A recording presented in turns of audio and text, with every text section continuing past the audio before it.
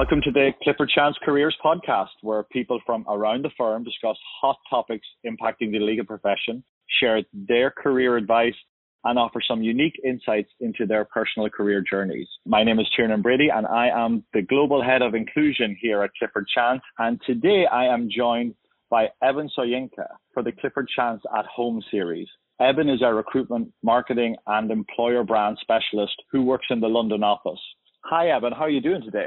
I'm very well, thank you. How are you? I'm okay, thanks. I'm going to make this as pain-free as possible, hopefully. We've got a couple of questions for you to get into your inner mind, so we can just crack on, I think. So what's the most interesting thing about your remote working setup? Well, first of all, thank you for having me. But for me, I suppose the most interesting thing about my remote working from home setup is I've moved back home with my parents and my family for the first time in a very long time. And that took a lot of adjusting to be entirely honest, but I do love it. And it kind of feels more like being in the office in certain ways because we kind of have stations now. So we use the living room for workouts in the morning and we use the kitchen and conservatory for work. And so we have like a rigid operation whereby we try and move between stations throughout the day to ensure that everybody is doing what they need to do. And if I didn't have people competing for my workout time, I wouldn't wake up as early as I do, meaning I'm always ready and feeling really good for the beginning of my working day. But I suppose that's the most interesting thing, that and the fact that I work in the conservatory as much as I can, meaning I sort of wake up on really sunny days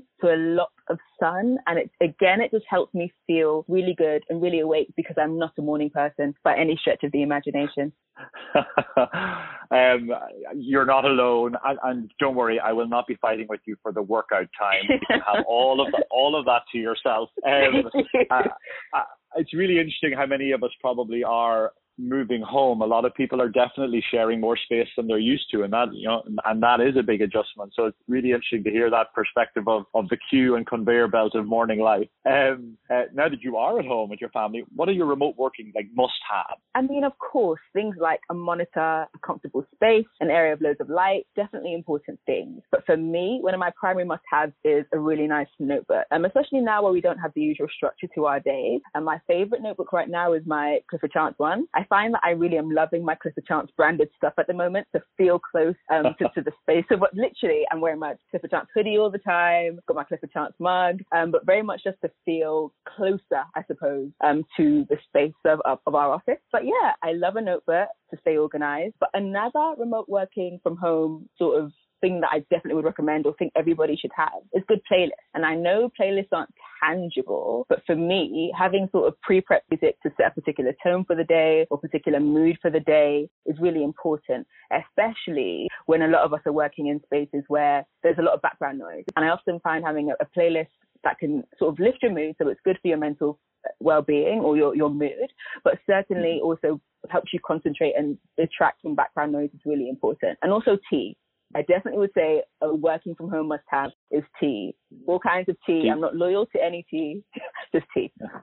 Just as you thought there weren't any particular national stereotypes around English people, we have to have our tea, you have to have our tea. I think the Irish do their fair bit of tea as well. How fascinating it kind of crosses into the next question, especially on the music question, it'd be, what have you been doing to maintain your own health and well-being, whilst we're all working remotely and away from each other? Well, something I haven't done since primary school when it was really rainy outside and we couldn't play outside was colour in. And I've started doing that actually a lot. I ordered some postcards off Amazon that you can colour in. And the reason why I love those is because the drawings are really intricate. So you actually really have to concentrate on them. And it does take you outside your own head for a bit, and it does help you relax and not think about all the things that we have to think about, whether that's work or what's going on right now or just things that are generally stressful. And the best thing about those postcards is when I'm done with them, I can actually send them to people who I don't get to see. I also go for walks. I'm sure everybody's going for walks right now. I go for a lot of runs. I mean, my sisters all got smartwatches. So we've started competing with each other to stay healthy and to sort of,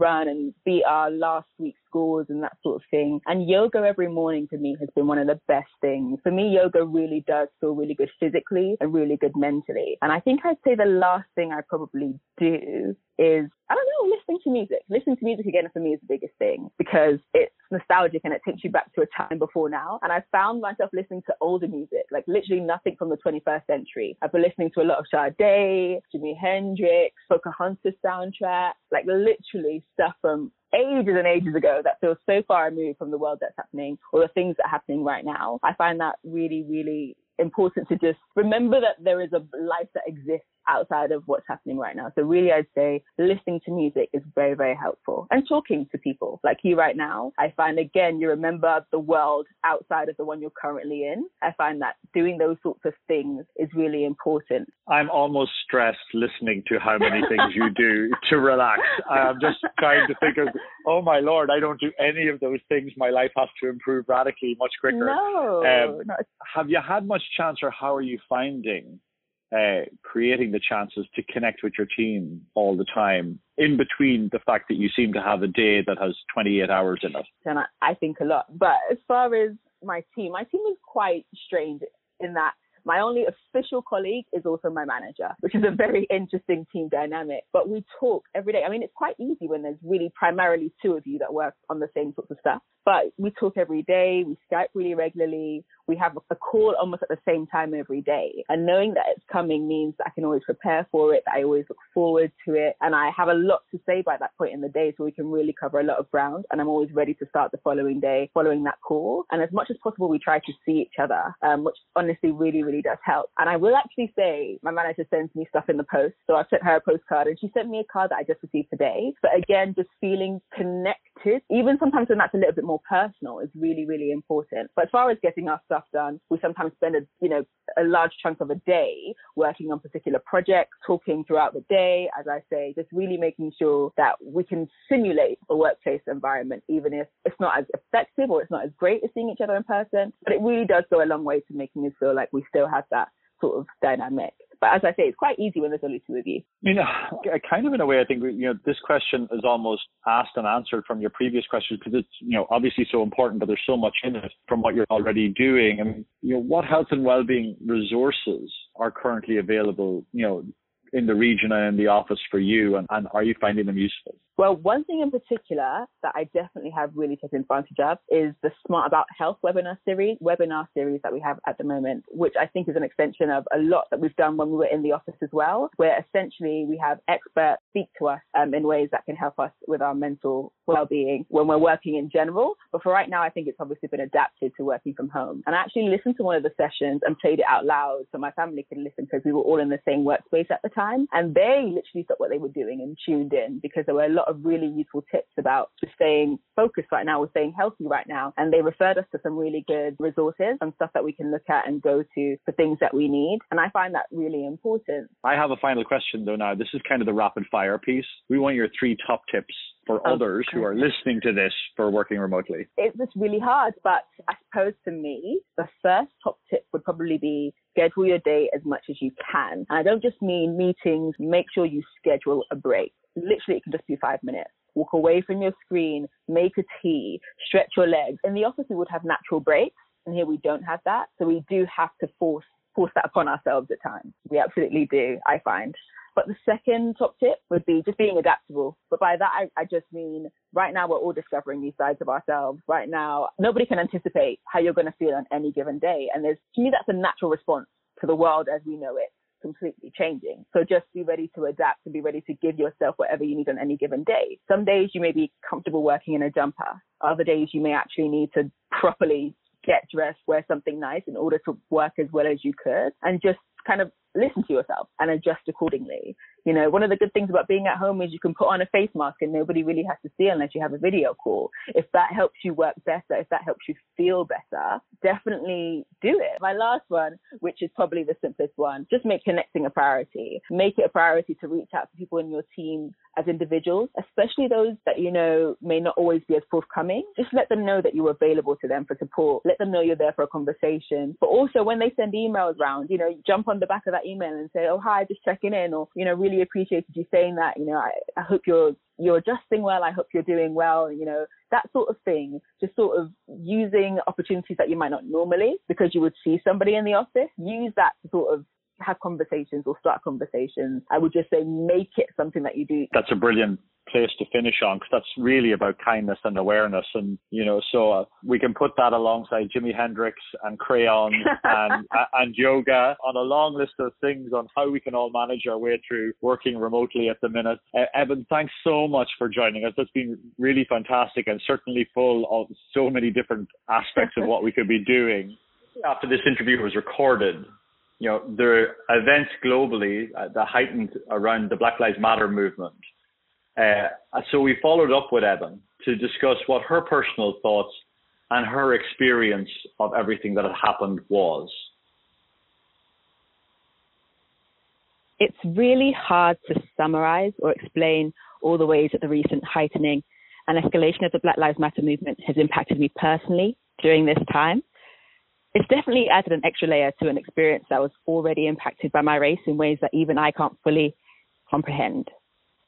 I will say that for me, guarding my mental health went from something that I kind of just said to something that has been absolutely essential, an absolute necessity in the last sort of couple of weeks. And social distancing has expanded to include social distancing from my phone, because there's just a lot of posts and a lot of articles. And whilst those are absolutely crucial, they're not just informational for me at this time. And I suppose this is something for everyone to bear in mind. Conversations are great and they're absolutely essential. But what has been a recent heightened global consciousness for the world at large, for Black people and for me specifically, has been something that I've been hyper aware of my whole life. And this is why I suppose it seems like a lot of topics are coming up at once. We're not just talking about Black lives as far as the justice system and as far as, police brutality. We're speaking about a lot of different topics. And I think why that is because Black people are Black people every day. There is never a moment where we get to take that off.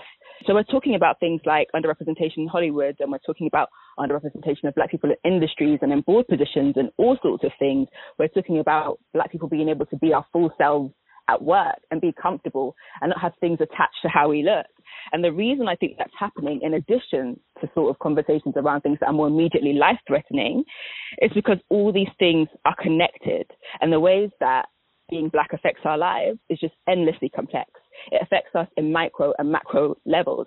And as I say, it's in ways that we can't even entirely understand, whether it's conscious or whether it's not conscious. It's something that affects us all the time. And so for the past few weeks, I've been unable to escape everything really. I've been unable to escape it. And I found myself revisiting and to a degree reliving experiences in conversations that I'm having with people about how it has affected me. And on one level, that is obviously quite draining, but on another level, I'm really happy to share these things with people I have relationships with, because it means a lot to be heard. And I suppose this is not the first time in my life, but the first time in such a sort of concentrated way I've been heard and listened to. And I can't sort of put into words how powerful that has been for me personally.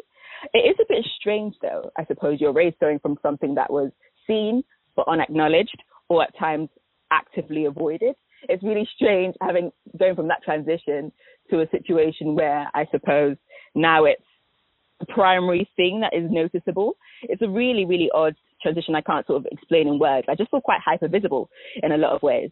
But I suppose I can't say all that without also then saying this is the first time in my life where I've seen so many people unified around challenging racial injustice and championing racial equality specifically for Black people, and not homogenizing it under sort of the broad BAME or people of color experience, because we all know that that's not the same. And it's really shown me and shown a lot of people what we can achieve when we really, really see each other and when we see color and when we act together for each other and for the world at large. And I really hope this continues. And I'm really proud of the fact that, as a firm, we are speaking openly and vocally about this. And I suppose I will say how I feel in summary. One of my friends posted this, and I think it just really resonated. I feel really empowered. I do feel really exhausted, but I genuinely ultimately feel very encouraged. And I've left, feeling ultimately quite proud of people, proud of us, proud of everyone, is how my experience has gone thus far. But again, there's a lot of work to be done, and I can't emphasize that enough.